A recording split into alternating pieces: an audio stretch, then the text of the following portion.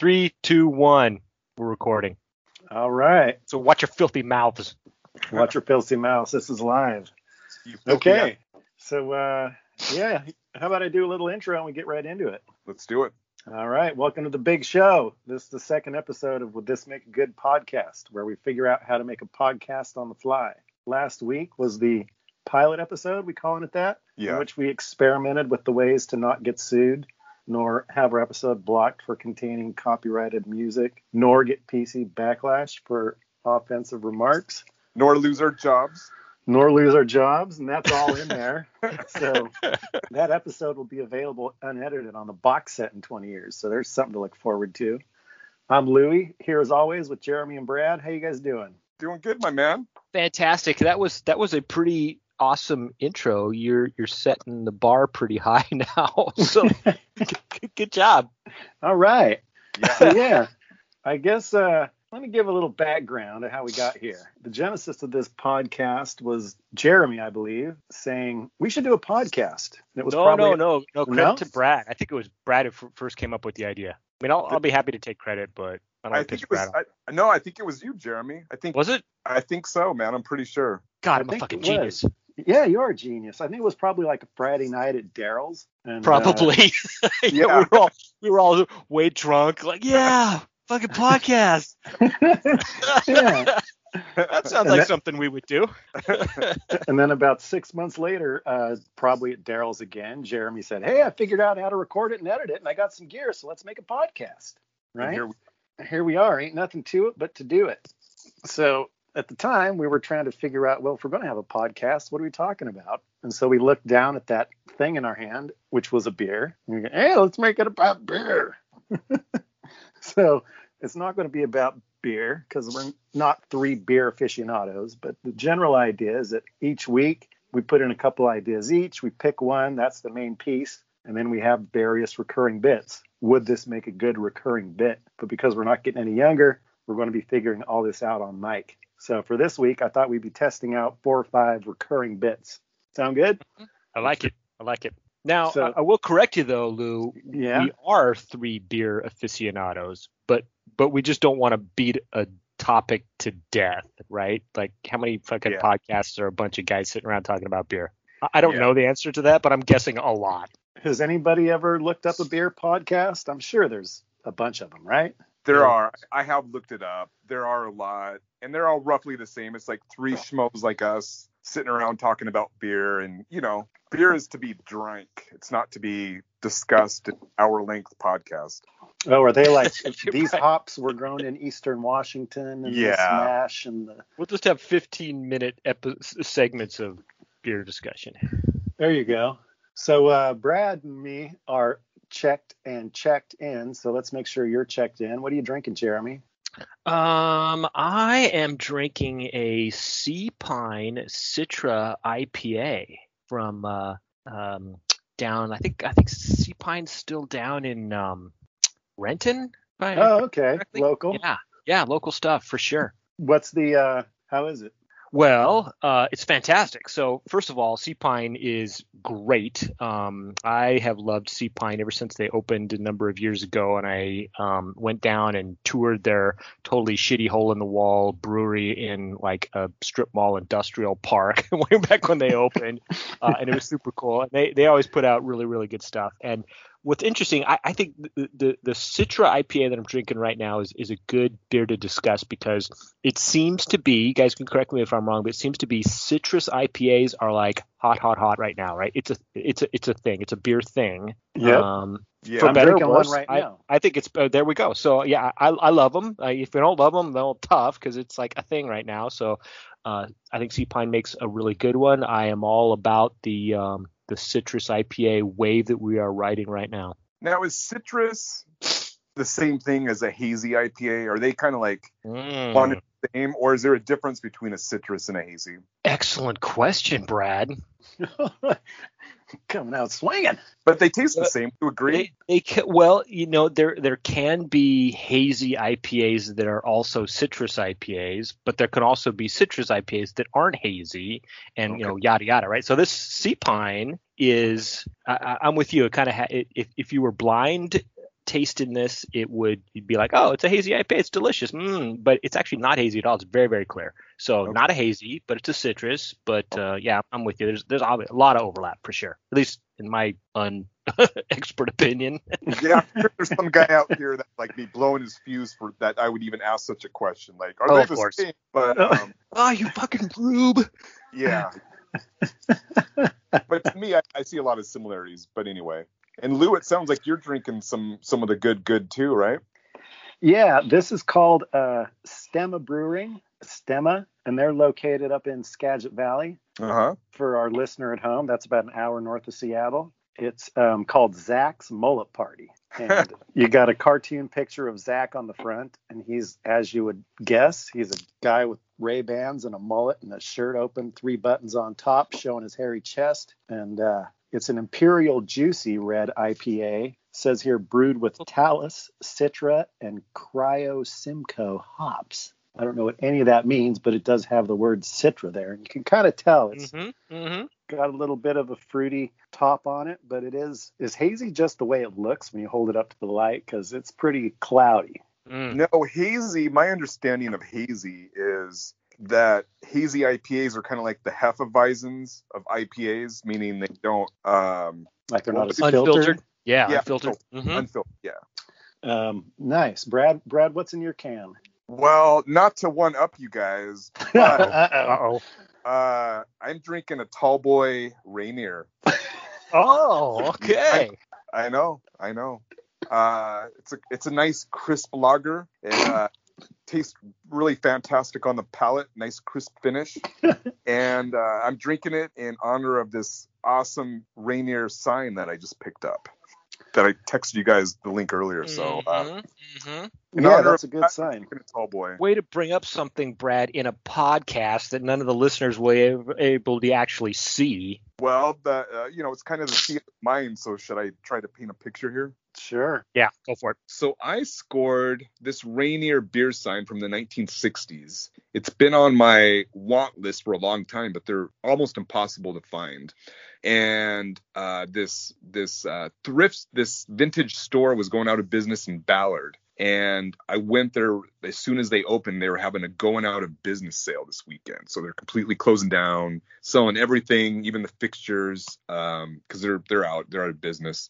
And that's one of the things they were selling on the wall. So I scored this. And basically, it's a picture of Mount Rainier. It lights up. And down below, it's like a city scene, but they have it set up so the lights twinkle. So it's kind of like, you're looking at a city from a distance at night with the lights twinkling. It mimics that. And then there's the vintage Rainier R on the right-hand side that lights up with it. This thing's pretty big, right? I mean, it's like couch, it's like sofa painting size, right? It's probably like about... maybe close to 2.5, 3 feet across. Okay. All right. Yeah. All right. Yeah. Nice. Is it the twinkling action? That's like, it's like a little, it's like something that like moves, right? That's like a little motor or some shit in there, right? Yeah. They call them motion signs. So around this era, a lot of like beer manufacturers, it was probably the best era for beer signs because they were really creative in how they did it. And yeah, there's a little motor and it mimics this twinkling effect down below.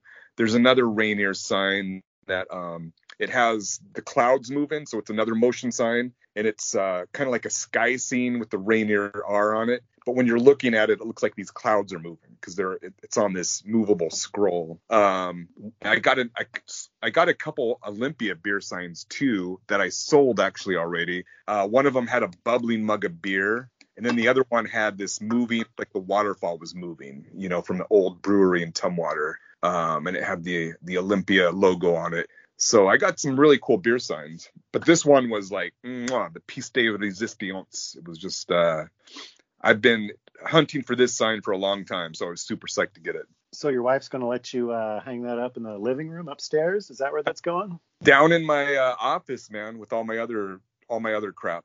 Brad's man cave. Yep. Nice. Yeah. Mm-hmm. Yeah. Mm-hmm. And your wife fully okayed the $8,000 sweetheart price that you got on that sign, right? That's the best part, man. So I got it for they normally sell for about $800 nowadays. This sign. Whoa. Yeah, they're really expensive. I got it for $35. Holy shit! Yeah. Oh my god! Oh, Yeah. Do they have another 10 of them I can buy? Yeah, Oh my god! I would have got them too. Wow. So that was the best part of it. I didn't have to spend an arm and a leg to get it. So it was meant to be. Well, I'm not too far from Ballard. I'm going to bounce off this call and shoot down to Ballard, see if there's any other scores sitting there. Yeah, you never know. Anything left, or is it all wiped out? Oh, I don't know. I was one of the first ones in. Because of COVID, they only allowed a few people in at a time, and I was one of the first people in. I saw them advertise the sale online, and I was looking through the pictures, and I could see in the distance in one of the pictures the sign hanging on the wall. Mm-hmm. I instantly zeroed in on it with my Terminator. Boop, boop, boop, boop, boop, boop. I was like, that's the sign. So I was there bright and early waiting, and I was one of the first 3 people they let in. So I got my stuff and then bounced, and I don't know what they have left. That was Friday morning, and I think the sale is still going today. I think they're still open, but who knows what they have left at this point. And probably all they have left is like a bunch of Journey t-shirts. The vintage Journey shirts are worth a lot. Any vintage rock shirt is worth a small fortune. Even if it's been through the dryer 50 times and you can barely read what's on there. That these got to be like mint condition. Well, like all those concerts we all went to, back starting in the 80s, all those metal bands and stuff through the 90s. That's yeah, right. That stuff is worth hundreds of dollars, those T-shirts. My David Lee Roth, Eat 'Em and Smile tour shirt. That's going to fetch a pretty penny. Yeah, especially the heavy metal ones with the really cool graphics, the old Judas Priest shirts and Iron Maiden and Motley Crue. Oh, right.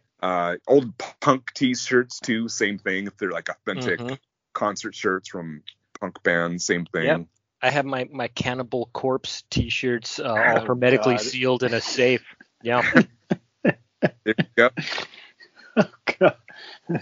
I'm not easily offended, but do you remember the Cannibal Corpse? I remember seeing this record shopping in probably like early 90s. It's the one where there's a woman leaning up against a gravestone, like a zombie woman, and her intestines are all spilling out, and there's a ghoul like eating her out in the graveyard.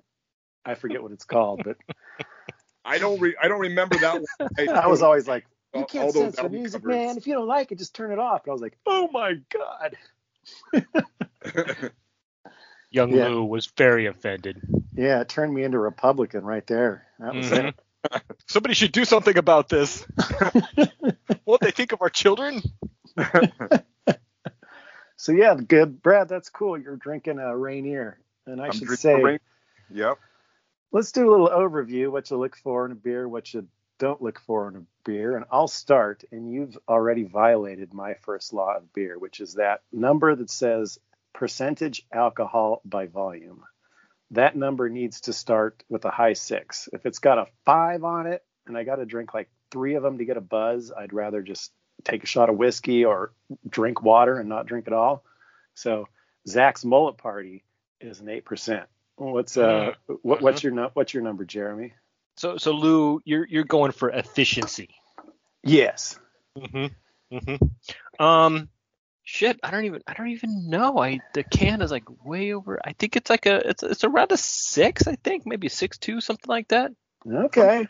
But I don't drink and buy and choose beer by ABV like you just described. But to that point though, I think there is value. Like I like a beer that has a distinct alcohol kind of flavor to it, right? As opposed to like low ABVs and even like some session beers and stuff like that, where they don't have as pronounced an alcohol taste to them. And some people like them, especially if you're drinking lots of them on a sunny afternoon or something like that, right? But I like the alcohol kind of flavor to it. And you mentioned like having like a good whiskey or something. I'm the same way with booze, with hard booze too. It's like I like the good quality alcohol flavor that turns a lot of people off. Mm-hmm. Yeah. So do you like the sours and the farm beers and stuff like that? Oh well, shit. I mean, that's a whole other like topic. Yeah. Right? I like the weird stuff for sure. I mean, you guys know me. I'll drink anything twice, and sometimes the weirder the better, right? But that's a whole other topic. remind me what you're talking about. Like you drink some of them and they're strong and you can kind of taste the Yeah. alcohol. Yeah. Doubles and imperials and triples and Yeah, all that stuff. Yeah, I went into there's a beer store near my house called Bottle Works on 45th, and I went in there today to get a good beer to have for the podcast. And so I walk in with my bag, and he's like, "Whoa, whoa, whoa! Take a step back." What? He's like, "No one's been in this store for a year. You got to order online." Like, well, I'm here now. Can you just give me an IPA with a big ABV? Like, all right, I'll make an exception. He grabbed like 4 of them. No shit, really? Yeah, at a beer store. Really wasn't going to let you in the store originally? Yeah, Wow. So he grabbed, and it's a beer store. So he's like, "This is a quadruple IPA, and it's got 14%." Like, whoa, whoa, whoa, take it down a notch. I should have said I'm not an alcoholic. I just when I'm drinking, I like a bang from a buck. So yeah, he pulled out like 4 of them, and I took 3 of them. So yeah, I'm digging it. Brewed with Talus, Citra, and Cairo Simcoe hops, if that means anything to anybody. Jeremy, you mentioned earlier about how the citrus hops are big this year. And for our listener, every year we go to the Washington Brewers Festival. Mm-hmm. And it's got hundreds of beers from all the Washington brewers, and it's amazing. And you kind of see each year there's a trend. And then for the next year, you'll start to see a bunch of these in stores and bars. And I do remember 2 years ago, there was a ton of like citrus IPAs, grapefruits, remember, Jeremy, orange and all that stuff. A couple years before that, it was like the whiskey barrel stuff.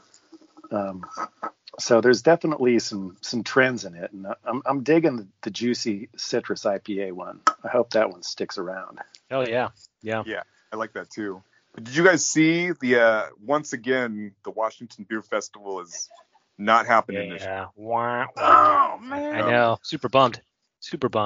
Well, we got to think by next summer, surely they got to be open. Let's hope. Yeah, that makes sense too, because you're seeing a lot of like bands that are announcing concerts and they're 2022. Like they kind of already punted on 21. Yeah. Like I'm not bothered playing to 25% capacity. Yeah. It was funny last year. So the Washington Brewers Festival happens on Father's Day, which is in June. So like things started locking down in end of March and April. And we were like, oh, when are we going to go back to work? What's up with this? And then Brad texted us and he was like, shit just got real. They canceled the Brewers Festival. That's when the gravity of the situation really became apparent. Goddamn COVID. Yeah, that's when it really hit me. Yeah, I hear that, man.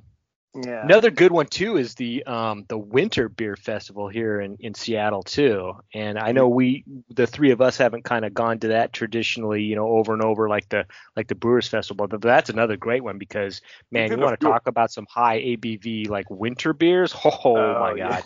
Oh my God. It's not possible to go to that beer festival without getting just totally tanked. Is that at Seattle Center? Is that the one? No, it's the one over in Magnuson Park. Oh, same place as the Father's Day. Right? Oh, no. Father's Day is Marimore. That's Winterfest right. is Magnuson. Yep, They're right. in the hangars, probably. You got it. Yep. Nice. That one's a great one. And it's almost everything is high ABV. And there's like, walking around, there's like 20%, winter dark ales and stuff. You're like, oh, yeah, I got to try that one. Yeah, that's the dark, malty, high ABV ones. Yep. Yeah, like Jubilee is one of my favorite winter beers. Oh, yeah. Has ever had that? Yeah. Oh, yeah. That's a good bang for your buck, too. You get like 5 beer tokens. You drink 3-4 ounces of that, and good night. Yep.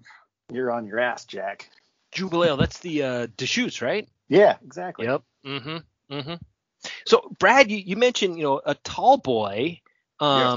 Kudos for the tall boys. Always love those. And that's another trend that I think COVID has exacerbated, the 16-ounce cans, right? Man, so like it's like Bombers out, 16-ounce cans in. And it's kind of cool because I personally I would much prefer 16-ounce over 12-ounce any day. Yeah, that's true. Well, cans in general kind of came back. Yeah. For a while, Cans are hot. it was kind of like a beer snob thing. Like, oh, the aluminum like affects the taste. You have to drink beer in a glass. But cans, what was it, like a few years ago? They suddenly just came out of nowhere. Mm-hmm.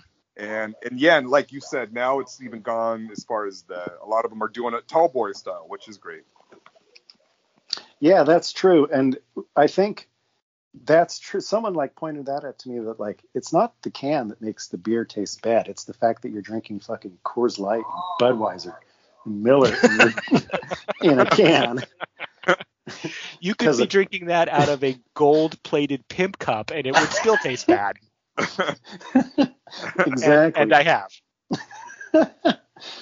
So yeah, they said like, a bottle, you still get a little light pollution, whereas a can, it's completely hermetically sealed. It's not like leaching aluminum. Yeah. So that's cool. In fact, this one I'm drinking here, Mullet Party, it's a pint can. Yeah, love and it. And that's what I asked for when I went in the store. I was like, I just give me a couple 20s of some high octane IPAs. And he was like, we don't carry those. We have 0 of them anymore. Mm-hmm. Which, does that sound weird? That is kind of weird. What was his reasoning for not carrying them? He said companies are just getting away from them. It's probably cheaper to do a can too. Yeah, totally. Yeah. Cheaper, especially the less micro space. and nano breweries. They don't have the money to invest in a bottling rack, right? So they gotta the cans are way more cost effective. Yeah. Nice. So yeah, that's cool. You guys remember? I don't even remember what, like, some old school beer like back in the 80s was advertising their specially lined can. You remember that? Are you talking about the mountains turn blue at 42 degrees? No. That's way more modern. That's like Coors Light or some shit, right? It's like no. Somebody was advertising. I don't even remember what the beer brand. Some shitty beer, cheap beer brand was advertising their specially lined cans. That's why their beer was so delicious, because they had these specially lined cans, and it was like some cheap ass crappy beer. It was like Hamm's or Meisterbrow or something. Yeah. Something on that level. Yeah. Was it like Ice House or something? Remember that one? Yeah. Yeah. Chobs drinks a lot of Ice House. It's a good bang for your buck. It's a cheap beer that's got a little extra octane in it. Well, he used to. He's still alcohol free, and I think weighs less than me at this point, which is crazy. Whoa. Yeah, he's taking it well. That last time we all hung out, me and Jeremy both did the same thing, where they were like, "Hi, I'm Louie. I don't think we've met. I'm Chobs," and we're like, "Chobs? What? Where'd the weight go? Where'd the hair go? You look great." Yeah. That was crazy. No, and he's been like running and stuff, so he's even more fit now. What the fuck? No, it's crazy. It's crazy, but I barely recognize him either. Even still, when I see him, it still takes me a couple seconds to be like, oh, that's Chubbs.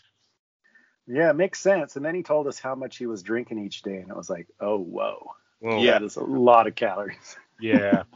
That was leaving Las Vegas amounts of alcohol. Yeah, that's Olympic level drinking. Yeah. Olympic level. All right, Nice. thank God for the Google while we were talking. Keystone. Specially lined cans. Keystone. Yep, Keystone. Nice. Good stuff. Yeah. Is Keystone, do they still make that? Is that still available? Oh, God. I don't remember the last time I Sure saw hope so. Let's get my Keystone Ice. Yeah, it is. I just did a quick rats on the keyboard, and we've got Keystone Light, Total Wine and More, $19 for a 30-pack. Thank God. Huh? Mm-hmm. $17 for a 30-pack at this other place. So. Now, I stood clear of the ice myself, right? But I do say a half rack of Keystone takes me back to college days, faux show. Oh, yeah? All right. Because that shit we used to go on sale, like, cheaper than water. And, Yeah, there was this one summer. It was actually my senior year, and there was a convenience store in town, and they literally had 2 pallets full of Hamm's beer suitcases sitting outside the store. It was like an order mix-up, or maybe the truck broke down, and the guy was like, well, I can't take this. I'm just going to leave it here. But clearly they didn't care. I guess it was the honor system. You bring it inside, or if you're poor ass high school students, we were like, did you see those pallets of beer down at the Maverick? Let's go get some. And like we pulled up and we're all scared. We're like, okay, Brian, you go get gas, leave the back open. And when you're almost done filling up, we'll sprint over like 4 or 5 of those things and then we'll take off. And we did. And like nobody seemed to care. We could have just literally backed the truck up and slowly loaded it. But like we had that shit all summer because it was so bad. Nobody would drink it. And the line was like, it's got to be bad when a bunch of high school kids won't even drink it. So we get the keg for the party out in the woods and like, okay, Fitty and Travis and Paul bought the keg. So if you want, they want to get paid back. So it's $5 a cup. And if you don't want to pay $5, then freeloaders drink free beer. And, all these suitcases of hams were there. And like some broke ass motherfuckers were drinking the hams. And one of them came up to me and was like, hey, can I just have one Budweiser? Like, all right, one Budweiser for you. $5. Then back to the hams. But yeah, at the end of the summer, we still had it. Someone just threw it in their garage and it's probably still there. We can probably go find it if you want. Maybe it's worth something like your Rainier sign. Well, Hams is kind of collectible now because for a while it was brewed at the Olympia Brewery in Tumwater, like in the 60s and 70s. No kidding. So ham stuff from that era that came from the Olympia Brewery, people that are into collecting local beer like Rainier and Olympia, also Hams is a big one that they collect too. You see it a lot. Mm-hmm. I thought that was a Midwest kind of beer. It's been brewed at different breweries, and it certainly was brewed somewhere in the Midwest too. And I don't know if it's still being brewed today, but for a while it was, and that's where it was being made. But for close to a couple decades, it was down in Ole. Nice. Yeah. Nice. Okay, Brad, you clearly need to write a book about like shitty Northwest beer history. I would totally read that. Yeah.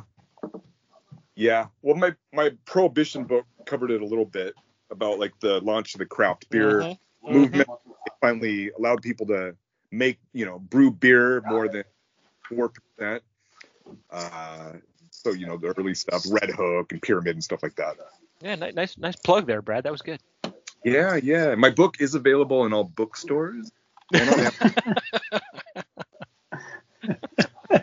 All right, reality check, Lou. You started off talking about how we weren't going to make this like a guys talking about beer podcast, but here we are half an hour into our podcast and we have been talking about nothing but.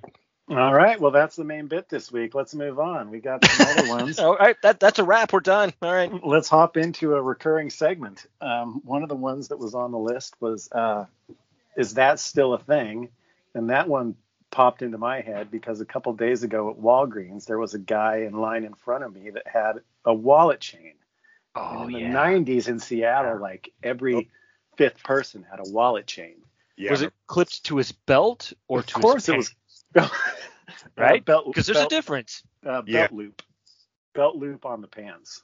Mm-hmm. He didn't have it around the belt, but yeah, for our listener that might not have seen a wallet chain in their life, it was I think it wasn't just a chain. You had to buy a wallet with the chain on it. Otherwise you would have to run the chain through the fabric or the leather of your wallet. So it's a wallet with a 6 or 9 inch chain and you clip it on your belt loop. And that helps because, I don't know, it's kind of like a fashion thing that's kind of masquerading as a utility. Like our friend Gustavo got a wallet chain at one point and I immediately was giving him shit. I'm like, oh, you're on the wallet chain train. Can you tell me what those are for? He's like, yeah, man, if someone tries to steal your shit, they can't because it's hooked on your belt. I was like, I've never been pickpocketed in my life. It's not like we're living in New York riding the subway every day. What's the point of that? He's like, well, yeah, no, it's not just that. It's always right there. And you never drop it. I was like, also never drop my wallet. That's not a problem. But did either of you guys have a wallet chain? Nope. No, but I totally wanted one. Which is probably worse than actually having one. Coveting a wallet chain. So I mean, I asked whether it was clipped to his belt or clipped to his pants, right? Because in my mind, there's new school and old school wallet chains, right? New school is a nice little metal clip that you attach to your belt loop. Old school it's a big ass leather loop that you put through your belt.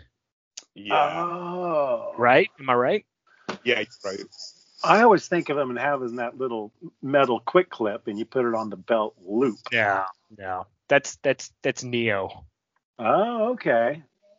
So why did that happen anyway? Why did people want these wallet chains all of a sudden? Obviously, it was a fashion choice, but doesn't it seem weird? Like your wallet's only not even going to pretend to be up on pop culture at all. Well, I'm thinking, some band probably had them on, and that's usually where it starts, right? Like some band will get big, and whatever fashion stuff they're floating out there, people start buying it. Did ZZ Top? Do they all have wallet chains? I can see those guys have wallet chains. They seem like they would be, right? Or even like Metallica. I could see a couple dudes from Metallica rocking wallet chain. I could see James rocking a wallet chain for sure. Yeah, exactly. Rob Halford probably had a wallet chain. No, Rob Halford has a chain on his gimp that he keeps shackled in the back of the tour bus. Didn't he like ride out on a Harley like in some concerts and stuff? Yes, all of them. I saw him live in the 90s, and he came out on the Harley. Fucking straight pipe. Brum, brum. Yeah. Awesome.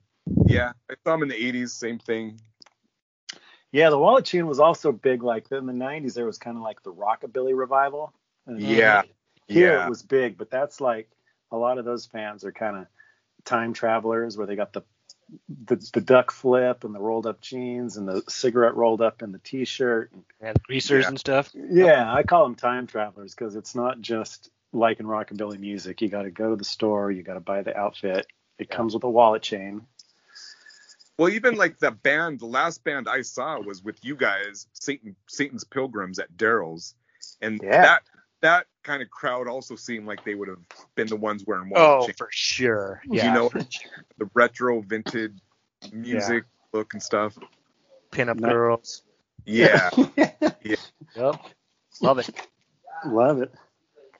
So, we gave you guys a little homework. That was on the list. Was that still a thing? Brad or Jeremy, is that still a thing? Well, one I was thinking of is there's definitely a beard trend that we are right in the middle of, or maybe on the end cusp of. I'm not sure, right? So, granted, but are mustaches still a thing, right? Because it seems like for a while, mustaches kind of predated the whole kind of beard trend. There was like a little hot minute there where mustaches without a beard were like the thing. Doesn't seem like it anymore, but what the fuck do I know? Huh. Ironic mustache is still a thing. Like I a lot of dudes with the mustache, but usually it's paired with the soul patch. It's not the mustache. Not a good look.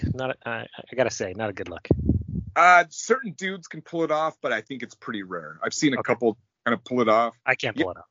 The right face and stuff for it. Otherwise, it looks weird. It's like 70s porn star, right? Yeah, you got to be careful because you don't have the right look. It looks just downright dastardly. Yeah. Like you're gonna appear on some kind of child molesters list or something. It's not good. That's right. And I grew out COVID beard those first couple months. It was like, well, I'm not leaving the house. I might as well see what a beard looks like. And I grew it for 2 months, and they're fucking disgusting. I don't know why people grow beards. Shit on my face. Yeah, and like once that mustache gets bushy, every time you take a drink of your beer, the next thing you do is wipe all the excess beer out of your mustache. It catches every liquid you drink. It's fucking disgusting. I assume a lot of these people have girlfriends and wives that are being too nice and not telling them to get rid of that gross fucker because they're gross. At some point, maybe we need to have a female perspective guest on the podcast to discuss exactly that. Oh, yeah. We'll have Dana on here because Jeff's got a Father Time beard, right? Yeah. His beard. For our listener, our friend Jeff started a brewery with a couple friends, and if you're a brewer, that beard is timeless. In fact, it's you either get tattoo sleeves or the beard, or get the fuck out. And so once he became a brewer, he grew the Father Time brewer's beard, and it's literally like ZZ Top. Yeah. To explain it, yeah, it's white. It goes about a foot below his chin. He looks like David Letterman does now, and he's rocking it. Well, at some point, we're probably going to have to explain to listeners who ZZ Top is, which is darn right sad. That's a sad state of affairs. That's a sad state of affairs. I think they're pretty much timeless, though, aren't they? Aren't they like, on ZZ Top or the band or the Eagles? They're kind of. That's exactly the kind of thing an old fart would say. They're timeless, right? Even if you don't know them, you still have heard the name, and there's a band. The younger generations, they don't understand ZZ Top the same way we do, because we were raised when MTV started in the 80s, and one of the videos that were on high rotation were those ZZ Top videos. Oh yeah, Sharp Wrist Man, Legs, and Give Me All Your Lovin'. Yep. All three basically the same video, in that there's the Eliminator Deuce car that rolls into town, and the ZZ Top guys take a nerd and make him cool, or they take a mousy chick and make her a vixen, and then everybody gets laid and they go on to the next town. Right? Pretty much. And they do the hitchhiking thing.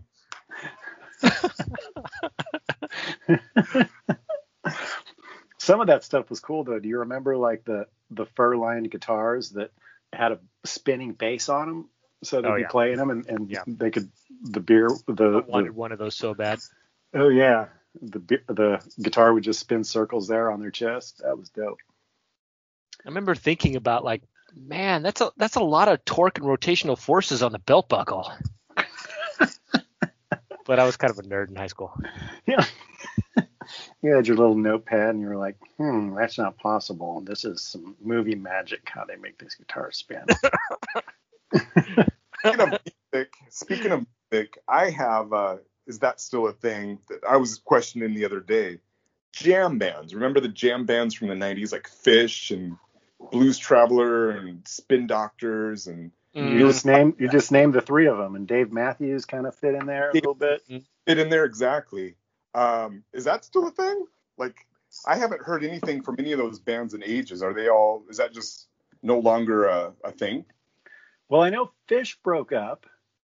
Blues Traveler, you might be seeing them at the Emerald Queen Casino sometime in the near future. But I know The Dead now has John Mayer playing Jerry Garcia's guitar parts, and they're still they're still a force. They still tour? Yeah, The Dead. Now, I just watched that Grateful Dead documentary series. That's awesome.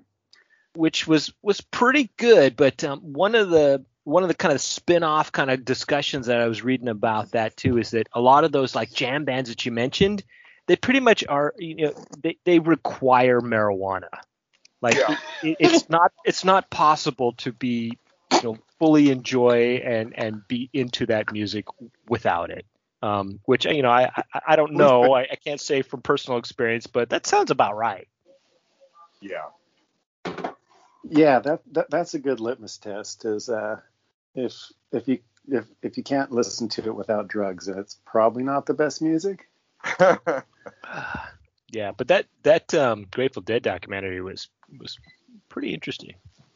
Yeah, the episode where they talked about the Wall of Sound, that was pretty cool. Oh my God, that was crazy.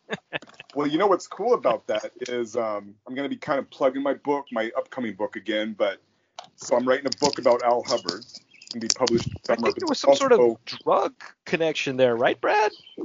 He was one of the pioneers of psychedelic therapy from the 1950s. Mm-hmm. But the crew, the two main guys that made that Grateful Dead documentary you're talking about, they're also working on a documentary about Al Hubbard.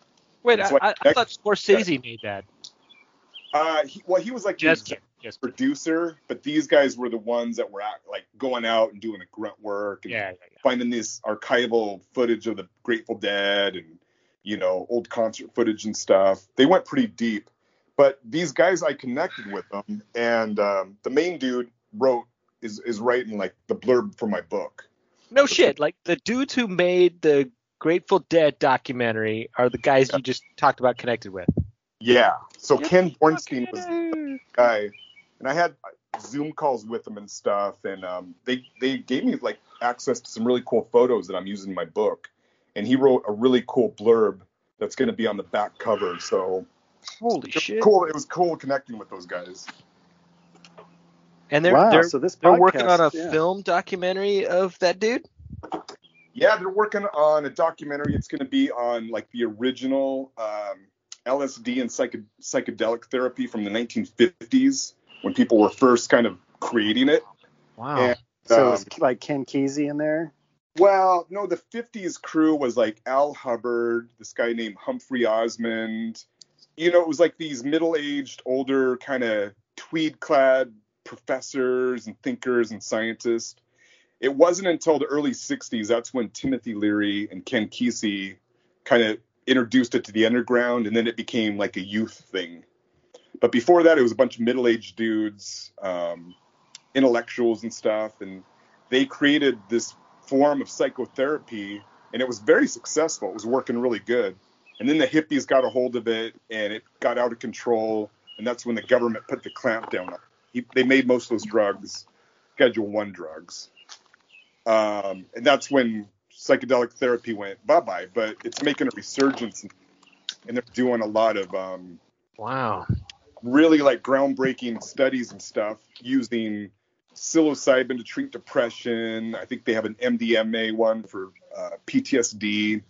And so there's all these studies going on, and they're proving, like how successful and how what a good treatment it is for treating people with all kinds of different disorders. And so Al Hubbard's name's coming up again. He's kind of making a comeback. And so that's what their documentary is going to be about. It's going to be about this early 1950s pioneers that kind of latched onto it and formed early psychedelic therapy. And of course, Al Hubbard was one of the main ones. So a lot of their film's going to be about him. Nice. So this can give your book a nice boost. Yeah, I'm hoping so. Wow. I totally see a future podcast episode just on this shit. Yeah. Oh yeah. Have you read the book yet, Jeremy? Yeah. Yeah, it was pretty cool. I got the pre-release. An amazing story. I mean, this guy is like, when I've talked to Brad about it, make an amazing 4-season Netflix series. Like season 1 oh my God. is him as a bootlegger in Seattle. Season 2 is him as a federal agent / still working for the bootleggers. And then you got who do we get to play him? That's a good question. Who do we get to play him? What's he look like? Well, like one of his trademarks is he had this really mischievous glint in his eye with this kind of smile. So it would have to be some actor that had that, because that's kind of what really made him stand apart. Joaquin Phoenix? Maybe.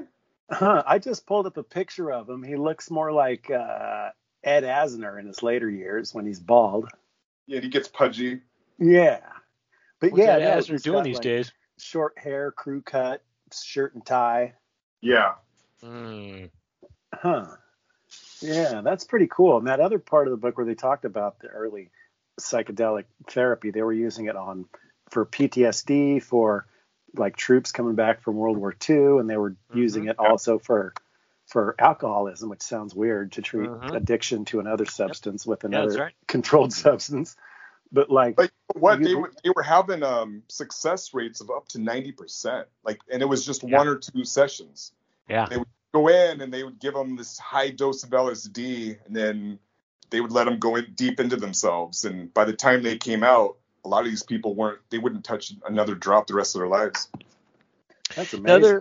Another shameless plug, and I have no connection to this whatsoever, but Psychonautics, I believe it's on Netflix right now, I think. It's called Psychonautics, a comics exploration of psychedelics. It's actually pretty interesting. It's just a hour and a half kind it's not really a documentary, but it's just this comedian's kind of exploration of drugs and talking about stuff and interviewing people, and it's pretty interesting. Touches upon a lot of the stuff that we were just discussing. Now, is that the one where they interview comedians and they talk about like their craziest acid trips, and then they set animation? Have you guys seen that? No. God, that sounds amazing. What's that one? Good. I don't remember the name of it. This one is not that. It's on Netflix, so I'm pretty sure, but it's pretty hilarious, and they do a good job. And I think like one of them is Henry Rollins, Janine Garofalo, and it's just kind of an assortment of people. Wow. And they're them talking about like recounting their experience they had, these crazy experiences. Mm-hmm. And it's set to animation. So can we get any of those guys on the podcast? Yeah, Brad, you're in the know now. Let's get a guest up in here. You know Janine. Yeah. You know Rollins. We all know Rollins. I'll have my people call her people, and I'll set it up. I know Rollins likes to talk. That's one of those guests you just turn on the mic and he talks for 2 hours, and then you say that's a wrap, right? Yeah. That one part of the book where they talked about the psychedelic therapy, it just sounds like a fucking nightmare to me, because you're not on the beach, you're not on the ocean, you're not in the woods. You're on the fucking doctor's hospital couch. room. Yeah. You're in like a white room with a hooked up to an EKG. Now enjoy. Though in the later ones, when he had his like the retreat in the Vancouver one, they'd have like set it up like a lodge, and they put up some paintings and make it aesthetically pleasing. Oh, is that the fish Hollywood music? Hospital? Yeah, exactly. Yeah. So, that sounds cool. Jeremy, is that still a thing? Well, we did my mustache one. Okay, we did the mustache. One of the reasons I brought up that mustache one is as I read this article that talking about how the mustache has transformed over the generations, right? Like it used to be 60s and 70s kind of associated with certain people. And now the modern mustache movement, if you want to call that now, is almost predominantly like white straight guys. Oh, okay. So it's not like the Freddie Mercury leather bar, right? Village people.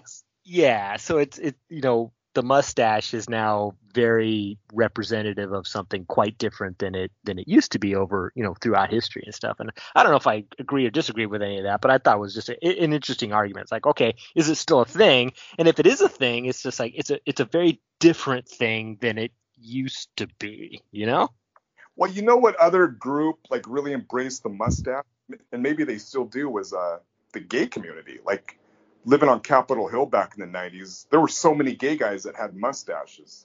Did you ever know? King of subtlety there, totally. Brad. It's almost like it's a signifier too, if you're looking to hook up, right? Yeah. Wait, you grow it longer if you're you wanted to hook up, or what? How does that work? What is this? If the head peeking out of the bathroom stall next to you has a mustache on it, go for it. Oh, okay. All right. But it always seemed so odd to me, because most guys that were flaunting the mustache were like, kind of the macho, like old school guys, the no nonsense, like the guys that retired from the military. Yeah. And so when I first started seeing like the gay community with mustaches, it was hard for my brain to kind of wrap around. I was like, what's going on here? Because that's like such a weird thing for them to embrace. Yeah, that should be like my Uncle Ed with the anchor tattoo that he got in World War II and riding his Harley. Is he gay? No. Now they are. Back then, he was a tough guy. Mustaches were a tough guy thing. That's what I mean. They were a tough guy. Yeah, like, I can grow facial hair, motherfucker. Tom Selleck was like, we just prefer that you don't. Tom Selleck. That's a mustache to be proud of. That is an epic mustache. That is Sam Elliott too. He could rock the stash pretty good. Mm-hmm. Pull it off. Yep. Yeah, he's still rocking it. Yeah. Yeah, there are definitely some mustaches for the ages. Nice. All right, I think we rocked is that still a thing? Here's another recurring segment. I've got, we'll do dealer's choice. You guys want to do bad song lyrics, generation gap, or aren't you glad politics is boring again? Oh my God. Wow. I have like no good examples of any of those. It's your list, man. You're the curator of this thing. I know. Okay, really bad lyrics. So I don't have an example of really bad lyrics, but I have an example of lyrics that are controversial and interesting in either a good or bad way, depending on how you look at it. So, if you guys heard Wet Ass Pussy. Yes. Okay. So, the song, personally, I don't think it's a great song. It's not a bad song, but it's not a great song. It's an okay song in my worthless opinion, right? But I really appreciate the controversy of the lyrics and the fact that the lyrics have brought about so much discussion, right? It's like anytime you have art that just riles people up, I'm all about it. I just love it. I just love it, right? So for that, it's fantastic, right? But if you listen to the whole song and the lyrics, I don't necessarily think the lyrics are all that great, but the controversial layer on top of that is just fantastic.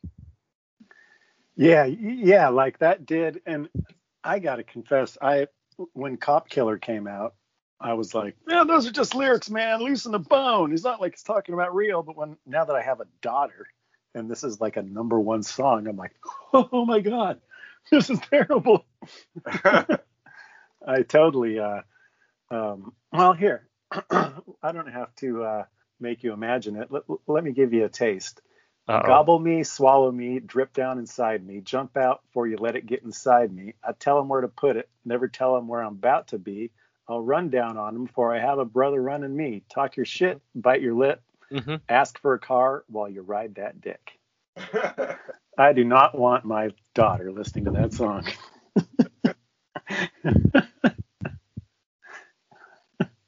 But she's gonna, if she wants to, she's gonna. Well, the funny thing about that is that like how many millions of songs have been written by dudes like in hip hop and rock. Good point. About like how many women they're boning and their dicks and stuff. But then as soon as some female artists do a similar, do the same version but from a female perspective, there's like outrage. Yeah, that's a good point. Yep. Yeah, I was listening to Luke Skywalker in high school, and I just thought it was funny. But True Live Crew, remember that? Yeah, exactly. Exactly.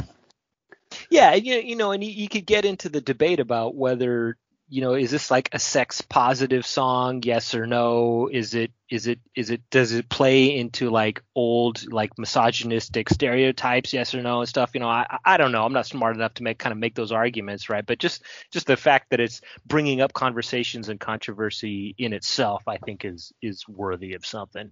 Yeah. Yeah. Look, I need a hard hitter. I need a deep stroker. I need a Henny drinker. I need a weed smoker. Not a garden snake. I need a king cobra. Good. Yeah, that is good. That's good stuff. That is good stuff. So that basically means the three of us are eliminated. We're eliminated. And they also performed that at the Grammys this year, right? They did a clean version, and the same thing happened again, like Marjorie Taylor Greene and every Republican dipshit was like, oh, the end of the world is coming.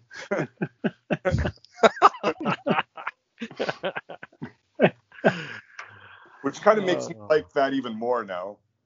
Joke's on them, man. There's a hidden Q message in that song. That's right. The Q documentary on HBO. King Cobra. We all know what he's talking about. Now, have you guys seen the Q documentary on HBO? No, I'm kind of avoiding it on purpose. I don't want to give them any more time than they've already taken of mine. You know what I'm saying? But did you see the Q South Park episode? I did. That was funny.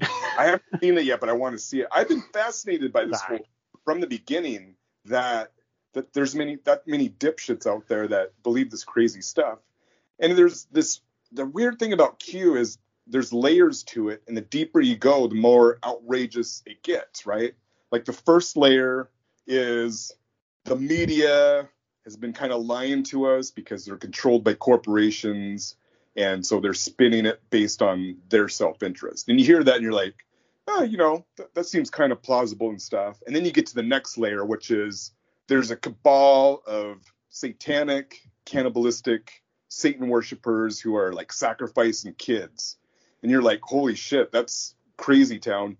And then it gets to the final layer, which is Donald Trump is going to be the one to like bring a stop to all this. And you're just like, what?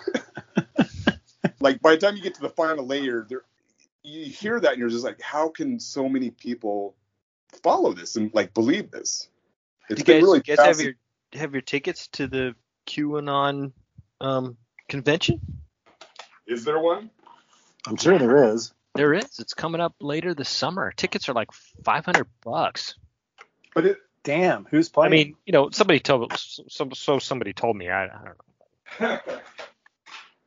That's hilarious. Yeah, the funny thing is about QAnon, like they're all about exposing these high-level Hollywood types and government types that are trafficking in underage women, and then one of their own, Matt Gaetz, gets busted for having relations with a 17-year-old woman, and it's like, Q, this is your time to shine. And now all of a sudden they're like, wait, let's get all the facts in first. This is your time, man. You don't need facts. And they're like, no, we only are interested in the shit we make up. If it's real, that's just boring. Well, the other thing QAnon that I found is that, so obviously most of the QAnon people are like the really far right, kind of loony kind of people. But there's also a sizable percentage of them that are these like very naturalistic yoga, crystal worshiping kind of people who are into alternative therapy. And a lot of them are anti-vaccine. And I guess because of that, that's what led them to QAnon. And a lot of them have embraced QAnon. So like probably like 30 or 40% are these kind of almost hippie kind of people who have gone to the far end of the spectrum, who only take natural medicine and are vegan and do yoga and stuff, but they've completely embraced QAnon. It's really weird. Huh. They've abandoned their hippie roots, fucking hypocrites. Yeah, and the explanation for it is just that, because they embrace alternative ways of thinking and alternative realities and stuff, and they kind of shun what the conventional paradigm is as far as explaining stuff. So that's why they were so attracted to it. Huh. So it could be anything. Yeah. Just make something up right now. They should be Mormons, for that matter. Yeah, it makes you think like how easy it is to just sway people. We probably could just create our own bullshit right now, and there would be at least a few people that would be like, okay, that sounds good. There's a recurring segment right there. We'll call it Make Shit Up. And so yeah, I like that. And we could even do a whole episode on the Great Spaghetti Monster. Well, let's create our own weird conspiracy theory and see if it takes hold. And if it does, we're going to be apologizing for it for the rest of our lives. I like the idea, but I think it's almost like beer. It's like it's so saturated in podcasts. It's like there's everybody and their brothers coming up with conspiracy theories these days. Instead of Q, it can be R. And R. It started with Rainier Beer. And that R was a symbol for the underground to unite.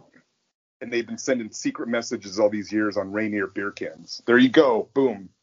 There you go. And yep, it got into the automotive industry. Like how many cars have like an R tacked onto the name, right? Yep. They think it's like sporty and whatever, but it's actually a message. Oh yeah. Yeah. Yeah, I'm into that because the reality of those made up realities are better than the one I'm going through, which is like every time I drink the blood of an underage sex slave, I got to give half of it to Tom Hanks. That's just like taking all the. I'm doing all the work for him. Well, so who's going to be the guy like Trump? Who's going to be the guy that's going to take down this Rainier R? Messiah. Yeah. Who's going to be the Messiah? It has to be someone ridiculous. Matt Gaetz. Gaetz? Yeah. No, I think we need to swing the pendulum in the other direction. Who do you think? What's Tommy Chong doing these days? I like Tommy Chong. That's it. Tommy Chong is going to be the one that's going to free us from the chains that have been wrapped around us by this Rainier conspiracy. God, I hope so. I like that. I could really use a break. He's going to be like Popeye, and he's going to get his power from the big dog shit joint from Up in Smoke, and come down through the roof on a grappling hook. And I am what I am. Popeye? Yeah, there's a Popeye tie-in too. Clearly. Yeah, clearly. Yeah. Mm-hmm. Nice. Olive oil. Yeah, that's code straight up. That's definitely code. So I got a bad song lyric that I've always thought of as one of the worst, and it's the Red Hot Chili Peppers "Scar Tissue." Do you all remember this song? Okay. Oh yeah. From the album Californication. With Yep. birds I share this lonely We're all white, view. so we know that song. Yep. So the reason I thought it was so terrible is because every single line rhymes with saw, which is the first line. Scar tissue that I wish you saw. Know it all. Push up bra against the wall. Bathroom stall. Scarlet draw. Ma and paw. And it goes on and on and on. So you're saying the lyrics are just lazy? Yeah, I don't know. Does every line have to rhyme in a song? I don't know. Well, I think that reflects the state of the Red Hot Chili Peppers. Like, I was a huge fan of those guys, and I saw them a couple times. I saw them in the 80s, and I saw them on the Blood Sugar Sex Magic tour. Oh, yeah, I saw them at the Lollapalooza. Yeah, they were great, but it just seemed like their music, maybe an album or two after Blood Sugar Sex Magic, just started kind of going downhill. And recently, it's funny you mention them, because I saw them on what's that show where they ride around with the dude listening to music and Carpool Karaoke. They were in one of those carpool karaoke's, which triggered me to like, yeah, they had some good songs. So I kind of like went back into their music. Visited the catalog. I visited the catalog, as they say. And those later albums are not good, man. A lot of lyrics like that. I don't know. Yeah, that's the years where somebody told Anthony Kiedis he could sing, and then it was all downhill from there. Yeah, I think you're right. He went from kind of rapping funk to trying to be a singer. I liked it when we were swimming in a sea of retarded sexuality. Those kind of Chili Pepper songs. Me and my friends. Up with Mofo Party Plan. Yeah. I did see that show at Lollapalooza. They were the headliner, and that was getting to see Flea for a whole show. You realize what a fucking monster that guy is. Like, even if that band sucked, like, he's worth the price of admission alone. The guy is amazing. Oh yeah. And it was. And you get to see all of him. Yeah, the one I saw, he had on his. They didn't have the sock on the cock, but he was wearing like his white BVDs, and that was it. And he is a flea. He's just like uncontained energy ball flying around the stage, flying up and down the bass, like not even looking at it. He played trumpet, screaming into the mic. This guy's just insane. Well, he's still like, he's in his late 50s now. He's still one of those dudes that is just thin and wiry and zero body fat. I think it's just all that crazy energy. Yeah, he's the flea. He's the flea.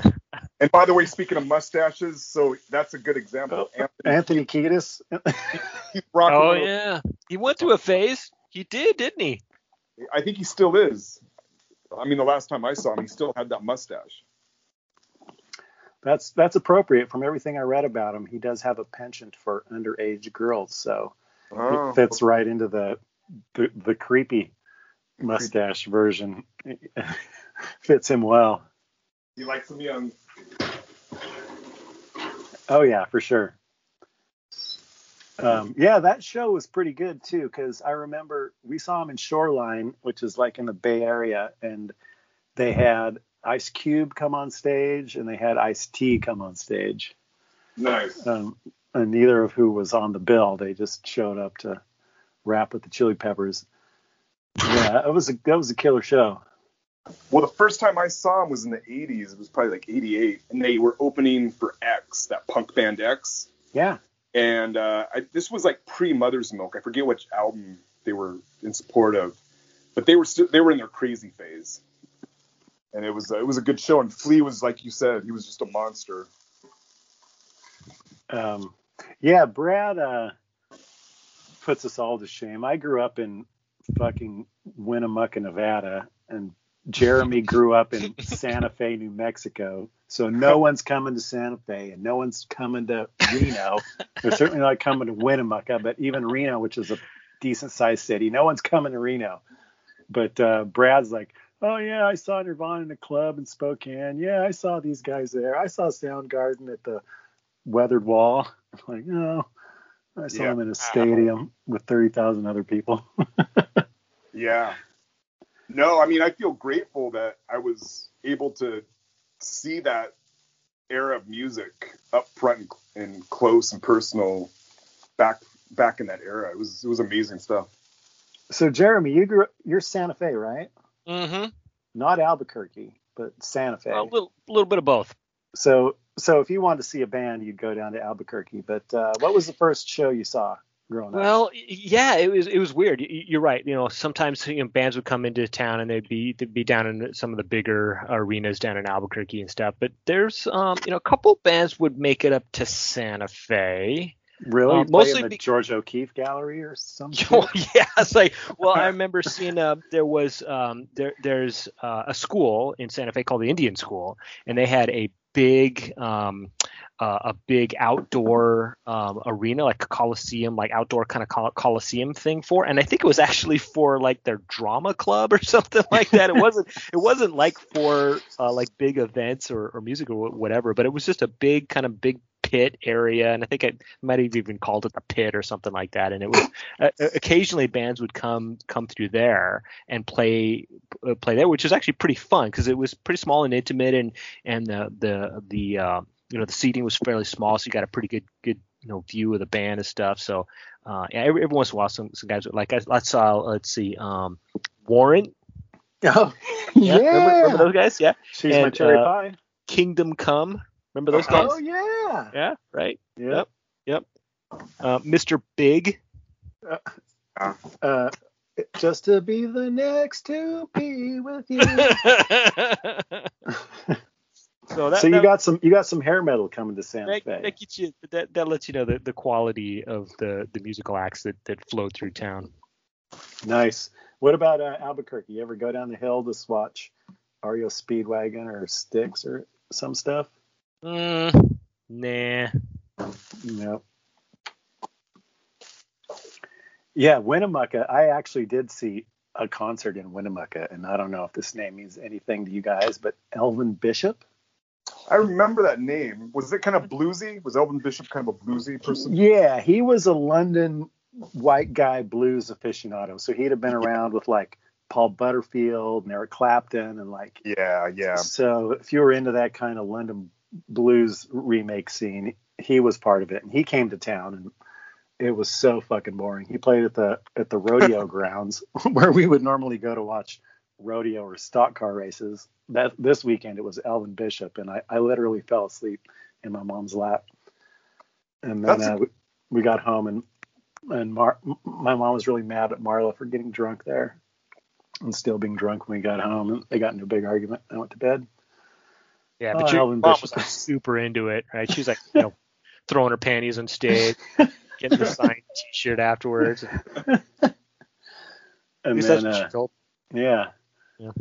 But then in like Reno, there was no event center. So no one even came to Reno if you wanted. And I think in like 82, they built the Lawler Event Center, which was going to be the basketball arena for the college basketball team. And that was about 12,000 seats. And when that popped up, all of a sudden, all the bands that would stop in the Bay Area and San Francisco and Sacramento, they could pop over for a Reno gig. And so then we started getting, I saw Duran Duran there. I saw the Cars there. I saw. Oh, right. Yeah, and it was the shittiest show I've ever seen, and I love the Cars, but this was clearly like maybe they partied too much the night before. They didn't say one word to the audience. They didn't say hello, Reno. They didn't say thank you. They didn't say good night, Reno. They didn't say you want to hear one more. They showed up. They played their songs. They left. Oh, wow. But aside from the no dialogue, was their music good? Did they sound good live? Or they sounded perfect live. It was almost. Okay. Yeah, they were. In fact, it was too much like the record. It was like I just should have stayed home and listened to the record. It sounded like lip sync perfect. No, because you could tell like Elliot Eason's a badass guitar player, and all those solos, they were just note perfect. They were totally professional, totally bored, and totally did not want to be in Reno. And I understand that, so I gave him a pass. I still love the Cars, but yeah. And then I saw like some of the bands you said, like Jeremy, the hair metal. I saw David Lee Roth there. And Poison opened up for them. I saw Aerosmith on the Permanent Vacation tour. I saw Metallica there on the Black tour, which was pretty cool. Black Album. I saw the Motels. Remember those dudes? Oh yeah. Yeah. So yeah, we got. I won free tickets to see Night Ranger. Night Ranger. Sister Christian. Yeah, it was that tour. That was the big song. That was the encore. That was kind of a cool era of music. It was like Night Ranger and Loverboy and Styx and that group Triumph. You remember? It was Canadian Power Trio. Not to be confused with Rush.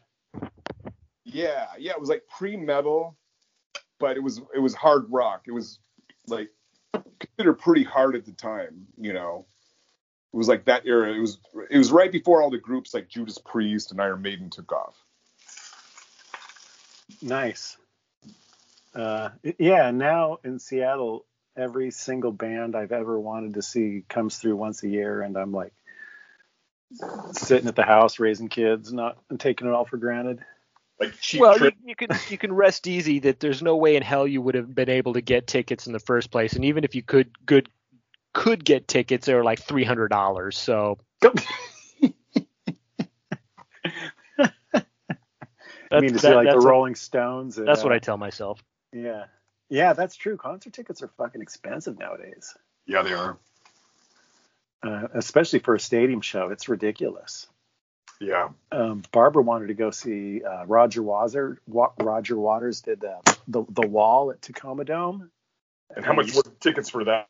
It was like $200, and those weren't even the good seats. Those were the nosebleeds. Yeah, I was like, fuck that. I don't want to watch the Roger Waters 401k tour. Like, clearly, if I'd have seen that in the 70s, it would have been something special. But now I'm just like, putting money into the Roger Waters retirement fund. Not interested. She went anyway. She went with Beth. All right, gentlemen. All right, let's wrap it up. I hear someone's fucking doing dishes in the background or something. Is that you, Brad? I don't know what you guys are talking about. All right, honey, I'm coming. He's not like, going to hear fold the itself. lawnmower fire up.